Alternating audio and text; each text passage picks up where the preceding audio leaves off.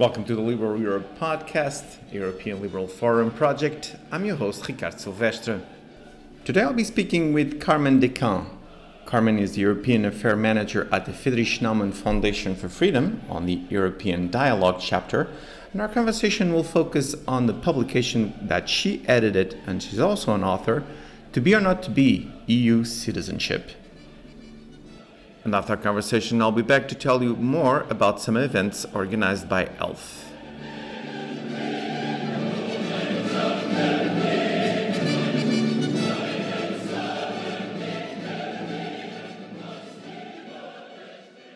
I'm here with Carmen Descamps. Carmen, thank you so much for coming to the podcast. Hello, Ricardo. Thanks for inviting me. Oh, it's a pleasure to have you here. We've been trying to have this conversation for some time now because one of the topics that I really want to pick your mind is on European citizenship. You've been working on that for some time now, and also you have a publication coming up, and we will be talking about that in a second. But first of all, tell me, why do liberals should care about European citizenship? Why is this important for liberals and the liberal ideology? Well, first of all, thank you for picking this topic up, Ricardo. Indeed, the topic of EU citizenship has followed me throughout the last year, 2019, and still in 2020, because some of the political news last year have been closely associated with EU citizenship. I think we will come back on that later on. But first of all, yes, why should liberals take care or be concerned about EU citizenship? It is a question that also touches upon everyone's rights. We will talk about that later on. Every EU citizen is entitled to a certain number of rights that are connected to EU citizenship. So as a national of a member state, you have certainly a number of rights, and you have additional ones. And also, when it comes to liberal values, for example, openness, tolerance, and freedom, they're also closely connected to EU citizenship, as we will see in a while. And all these values are then embodied by the European Union. So this is like multiple connections going on, and the more people know about it, the more they know about their freedoms and their rights, and that also helps people to be more active then. Because and we'll be touching this in a minute. One thing that is lacking, it's information. What is European citizenship? What exactly people have that they are not exploring? So let's start with that. Give me what is, in your opinion, a definition of what is to be a citizen of the European Union.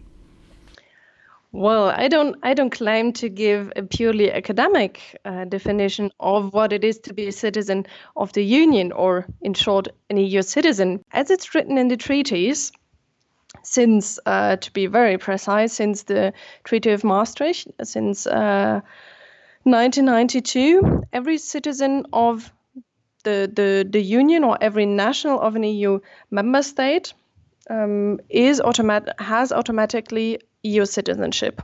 Or to cite very precisely, citizenship of the Union is hereby established, as said in Article 20 of the Treaty on the Functioning of the European Union. And then they go further. Every person holding the nationality of a member state shall be a citizen of the Union. So, well, legally, it's very clear. If you are German, Portuguese, Estonian, Dutch national, you also do have European citizenship. Also, on those treaties, there are some rights that are associated with it, and I've been working in a publication which is called To Be or Not to Be European Citizenship. I already mentioned that in the intro, but get a little bit into what are then the rights that are associated with this EU citizenship. Yes, sure. I can also reassure you that I'm not giving an academic lecture here. I'd rather invite you to read the publication in detail, because precisely in one of the chapters I explain all those rights that EU citizens are entitled to. But you can, to summarize them, they all fall under different headings. For example, freedom of movement. Freedom of movement grants EU citizens the right to move and reside freely on the European territory. That we already know. Then the provisions, they do make a difference on if there is a cross-border element. For example, if a national crosses a border, or if, for example, you're abroad, you're traveling. But EU citizenship also applies within the same country. For example, you're in Germany, you encounter a problem that is, well, in principle, could be related to EU citizenship, then you can invoke those EU citizenship as rights as well. So freedom of movement is one big chapter. Another one, what we saw in 2019, are political and electoral rights. For example, standing and taking part in European elections. I do work for the Friedrich Naumann Foundation in Belgium, in the Brussels office, and for example, in European elections, so following these EU citizenship provisions, in EU elections, so European and also regional elections, I can vote for candidates of the country where I am legally residing. So for example, I had to apply at my commune, at my municipality, to be registered on the voters list, and then I could vote for Belgian candidates. So for European elections, some of you might also know about the European Citizens Initiative. So this is an initiative that could be brought, or can be brought, before the European Commission if organizers succeed in collecting 1 million signatures of support to invite the European Commission to act in very different areas. So that's it for the political and electoral rights. You also have protective rights if you're, for example, traveling and you're a national from an EU member country with not very much diplomatic representations throughout the world. Then you can, for example, go to any other embassy of an EU member state and seek help from that administration. You're also entitled to receive information in any of the treaty languages, so not only in the official working languages, German, French, and English. For example, if you are Portuguese national, you can address the institutions in Portuguese and receive an answer in Portuguese then. So that's in a nutshell. And very important, last but not least, equality and non-discrimination. Especially for liberals, the principle of equality is a very important one. And this is also one of the elements of EU citizenship, because European citizens are entitled to an egalitarian, non-discriminatory approach to all citizens of the Union. So it doesn't matter which nationality you do have, which gender, of which racial or ethnic origin you are, which religion or belief you feel close to, if you have any disabilities, your age or your sexual orientation, all that doesn't matter. You're entitled to an equal treatment and equal rights. So you see that EU citizenship provisions are very manifold, and they ensure basic rights for EU citizens, for a number of EU citizens, every one of us. Well, you did a wonderful job in describing them, because they are many and they are very extensive. But now let's change gears a little bit, and that is for people who are listening to this podcast, they start understanding, well, I have all these rights, and these rights are here, and they're here to protect me. How can we make them also then be more available to people? Meaning, how can we increase this awareness that these rights exist? There are machinery you just mentioned, the one, like, for example, to have any kind of petition or to be protected in some other country where you can go to any embassy. Mm-hmm. How can we make this then be more present and more active in the minds of people? That is indeed a very good question, because what I found out in the last months, or also while working on the publication, is that the instruments are there, but not necessarily the knowledge. So first, it would go through information, through, for example, also this podcast, through a publication, but not also, but we also need like kind of ambassadors, I would say. So the more people promote that concept of EU citizenship and make it as concrete as possible, in order for people to realize that actually, these are my rights. I can invoke those rights if I might be in trouble one day. So make it as concrete as possible, actually, and also involve multipliers. For example, to give you an idea, there are Eurobarometers that are realized, well, twice a year actually, and there is one on European citizenship that has been released in spring 2018. And I would say that also almost 2 years later, those figures are still quite valid. So actually, those Eurobarometers polls, they show that in 2018, 70% of the citizens felt like a citizen of the European Union, whereas 30% did not. So the feeling is there, the identification. Yeah, let me interrupt you right there, Carmen. This is for all purposes, this is actually a good number. 70% of people. Of course, there's a lot of work to do. There's other 30% of people that we need to reach. But in your opinion, this is a positive number, or do you think it's not yet there for us to be positive about this? Well, actually, this number only concerns the awareness of Europeanness. So, for example, if I ask you, do you rather feel as a European or as a national of member state XYZ, or do you feel as both? So there, the numbers are fairly positive. When you ask precisely people about their awareness about those rights, what they're entitled to, the numbers are fairly lower, actually.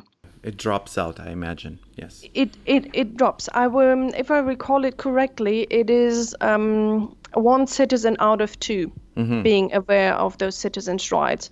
So actually, the awareness of the rights goes through promotion. Also, there the publication makes some recommendations which tackle actually the different policy areas that the rights are referring to, that are just named. For example, freedom of movement. We actually could advise to reframe those EU citizenship rights as fundamental rights for every European, because one of the misconceptions that are also underlined in the publication is that EU citizenship rights are often associated with mobile EU citizens. So, for example, those that can travel for private or for business reasons, those that are able to profit from Erasmus, from no roaming fees.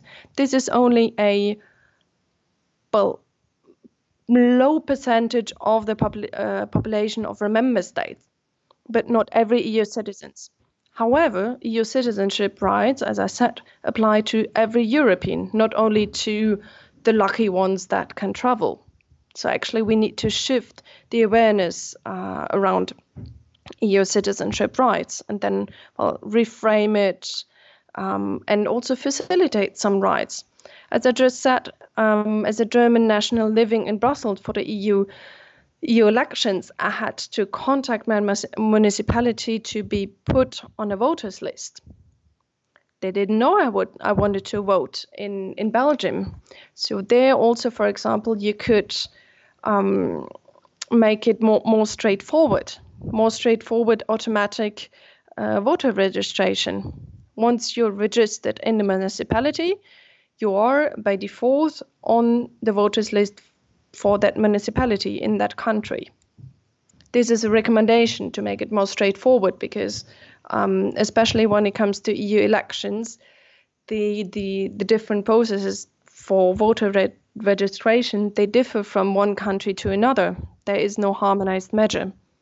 So also for EU citizens, it's quite difficult to know which procedure applies to your particular case.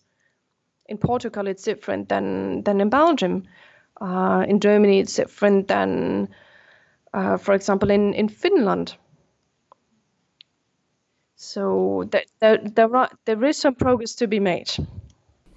Yes, and facilitate the machinery, make it more clear, and not have situations like you just mentioned. I imagine you or someone that is listening to us going to a municipality, going to the government in a way, and say, "Hey, I want to, use my rights as a EU citizenship," and people on the other side of the table are like, "What? We don't know anything about that." So that is a problem to solve. But I interrupted you a minute ago because you were talking about multi-players, the several stakeholders in this process. One of them, of course, is the European Union, from the European Commission all the way down. The other ones will be, of course, the governments from the member states. But also, what can the civil society do? Are there, NGOs that are working on this? You were just mentioning that citizens can apply to also to have their requests or their suggestions listened at the highest level, which is European Union. Do you have any other tools that people can use? You highlighted a very, very good element, which are then the multipliers in order to make EU citizenship rights more known.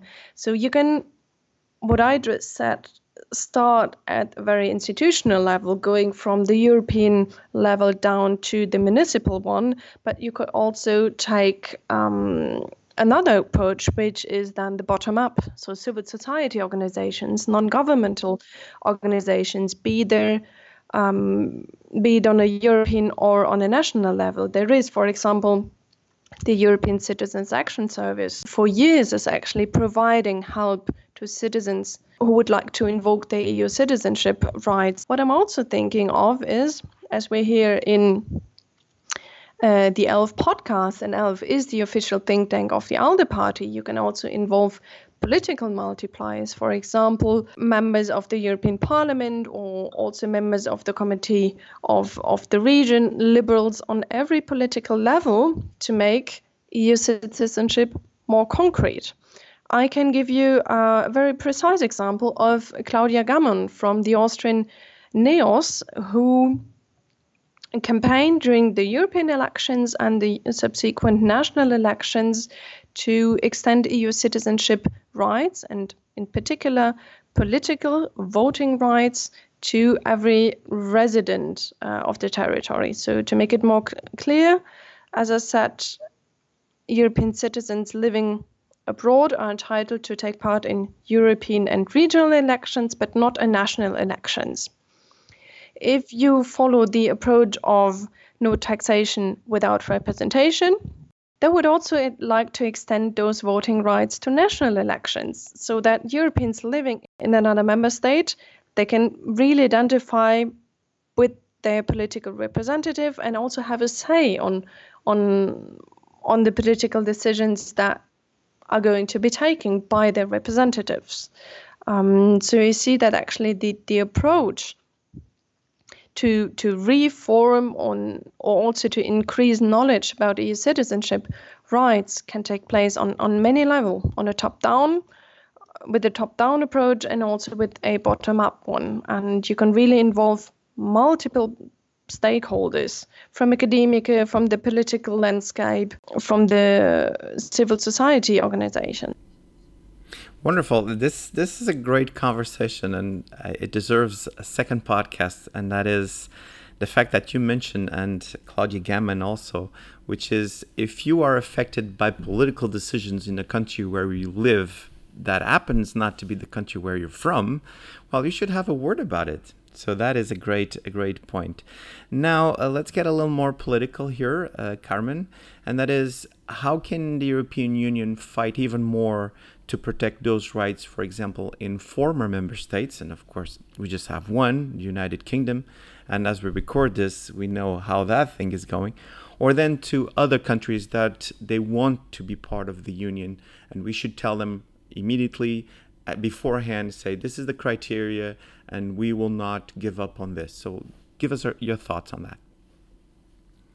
Indeed, this is a very topical question. So initially, when I was working on that project on the question of EU citizenship, I didn't mean to have only this Brexit view on it. So I had also the opportunity to think multiple times about that question of EU citizenship after Brexit or EU citizenship for countries that are not member of the European Union. This is a very complex topic. Our liberal listeners might remember Guy Verhofstadt being a very vocal advocate for a concept that is called associated citizenship, which means that basically citizens of the United Kingdom or of any other former EU member state, they remain citizens of the European Union, and that they can then profit from the EU citizenship rights, despite their country not being member of the European Union anymore. What does that mean, actually? It means that a new category of citizenship would have been introduced. Why do I say would have been? It's not as easy as it sounds, only by inventing a new term. Actually, introducing associated European citizenship means changing the treaties. Changing the treaties means opening the box of Pandora. So far, there have been proposals since 2016, actually, with an amendment to introduce that concept in the European Parliament. That idea has been taken up again in 2020, beginning 2020 in January, just before the United Kingdom left the European Union. But so far, this is an ongoing story. I'd say it is not likely to happen anytime soon because, as I said, it would require treaty change, and there is also, if you ask experts on that topic, so far there is too much legal uncertainty around this topic. Because, for example, if you give associated citizenship to UK nationals, how do you deal with those nationals of countries that would like to join the European Union? Do you grant that status also to them? At what cost? Also, when it comes to the European Union. So the very essence also of the European Union is the four freedoms. So if you actually give them away without EU membership, you sell the very essence of what it's so special about the European Union.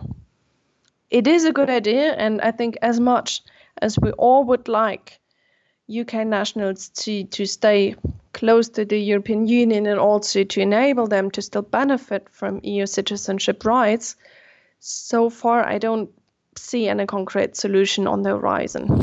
Well, it is something that will keep in front of the news because, as we know, and here in Portugal in particular, but also in Spain, it happens a lot, which is there's a lot of UK citizens that are moving to this more sunny areas, let's call it that way, and we will have to solve that problem. And the other problem, of course, is what happens if the United Kingdom will just completely collapse and we'll have Scotland and Ireland can reunify. So things for us to keep looking at. Now, Carmen, as we're getting closer to the end of our talk, and would love to have you back on the podcast to continue this conversation. But one thing that runs parallel to EU citizenship is European culture. And here in particular, I'm totally with you. I think we should work much more in having this concept of being a European, but also of enjoying and being immersed in European culture.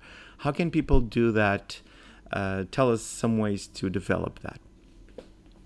Actually, there is already a European culture, which you can see in very clearly in the motto of the European Union, United in Diversity. So first of all, the basic understanding is that there is not the European culture. There are multiple cultures actually that overlap, that have developed in parallel, and what keeps us together are, for example, our values, our basic convictions, which are all also enshrined in the treaties, now legally speaking.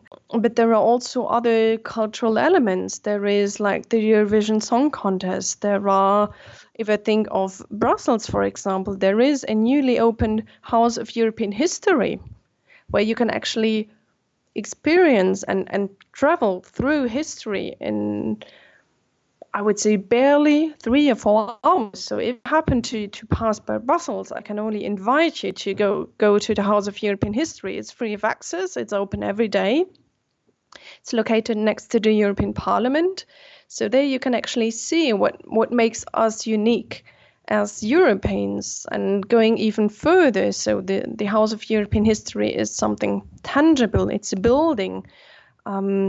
Another idea is, for example, that one of European public spheres, an idea of Habermas, who said that actually there are different fora of communication, of discussion that might overlap at some point. They're not really tied to a specific territory. So, for example, when we've been talking during the last months about Brexit in different member states, you can see that different topics that do overlap, and we have the same frames. So we adopt common angles, which is the basic understanding that, first of all, it is a democratic decision to leave the European Union, which we might deplore, but nevertheless, we would all like to remain close to the British citizens, to the United Kingdom as a whole, and keep also this European spirit alive. There are also consultations through Europe, where every European citizen is asked for her or his opinion, both in a bottom-up and a top-down approach. So European culture is actually very diverse, also in its languages, for example.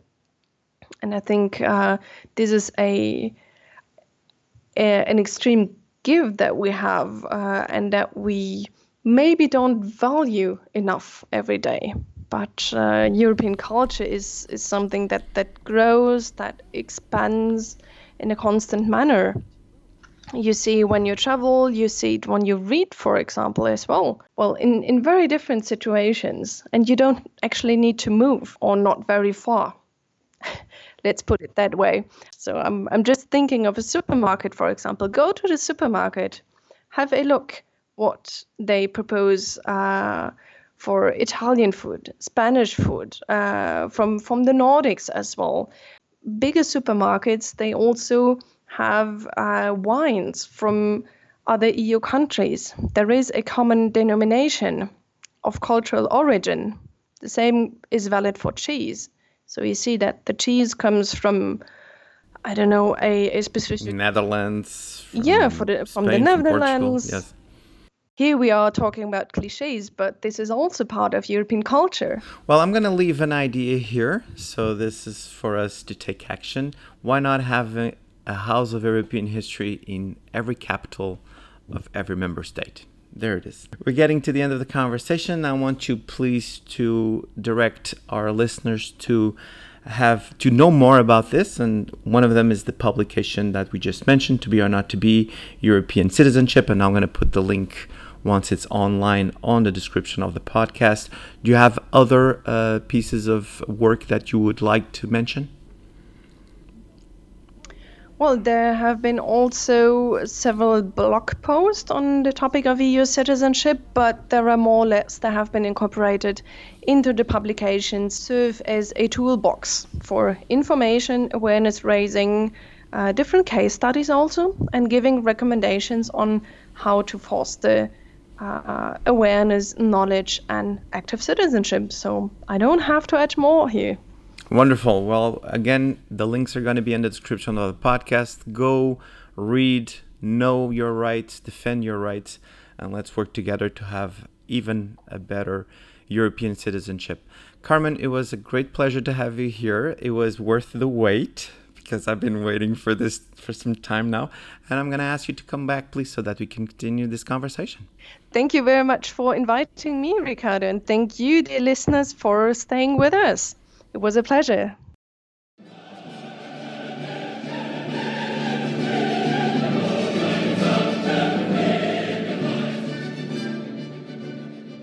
I'm back. Just to remind you that you can find this podcast on Apple Podcasts, Stitcher, and Spotify. And if you feel like it, give us a 5-star review. In that way, you can help us spread even more liberal values and ideas. We also have a new podcast, which is called Liberal Europe Podcast in Lockdown.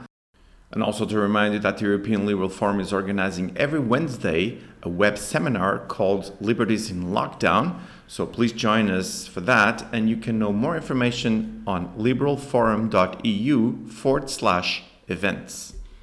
And this is all for now, but I'll be back soon with more podcasts. Until then, let's keep making the world a better place.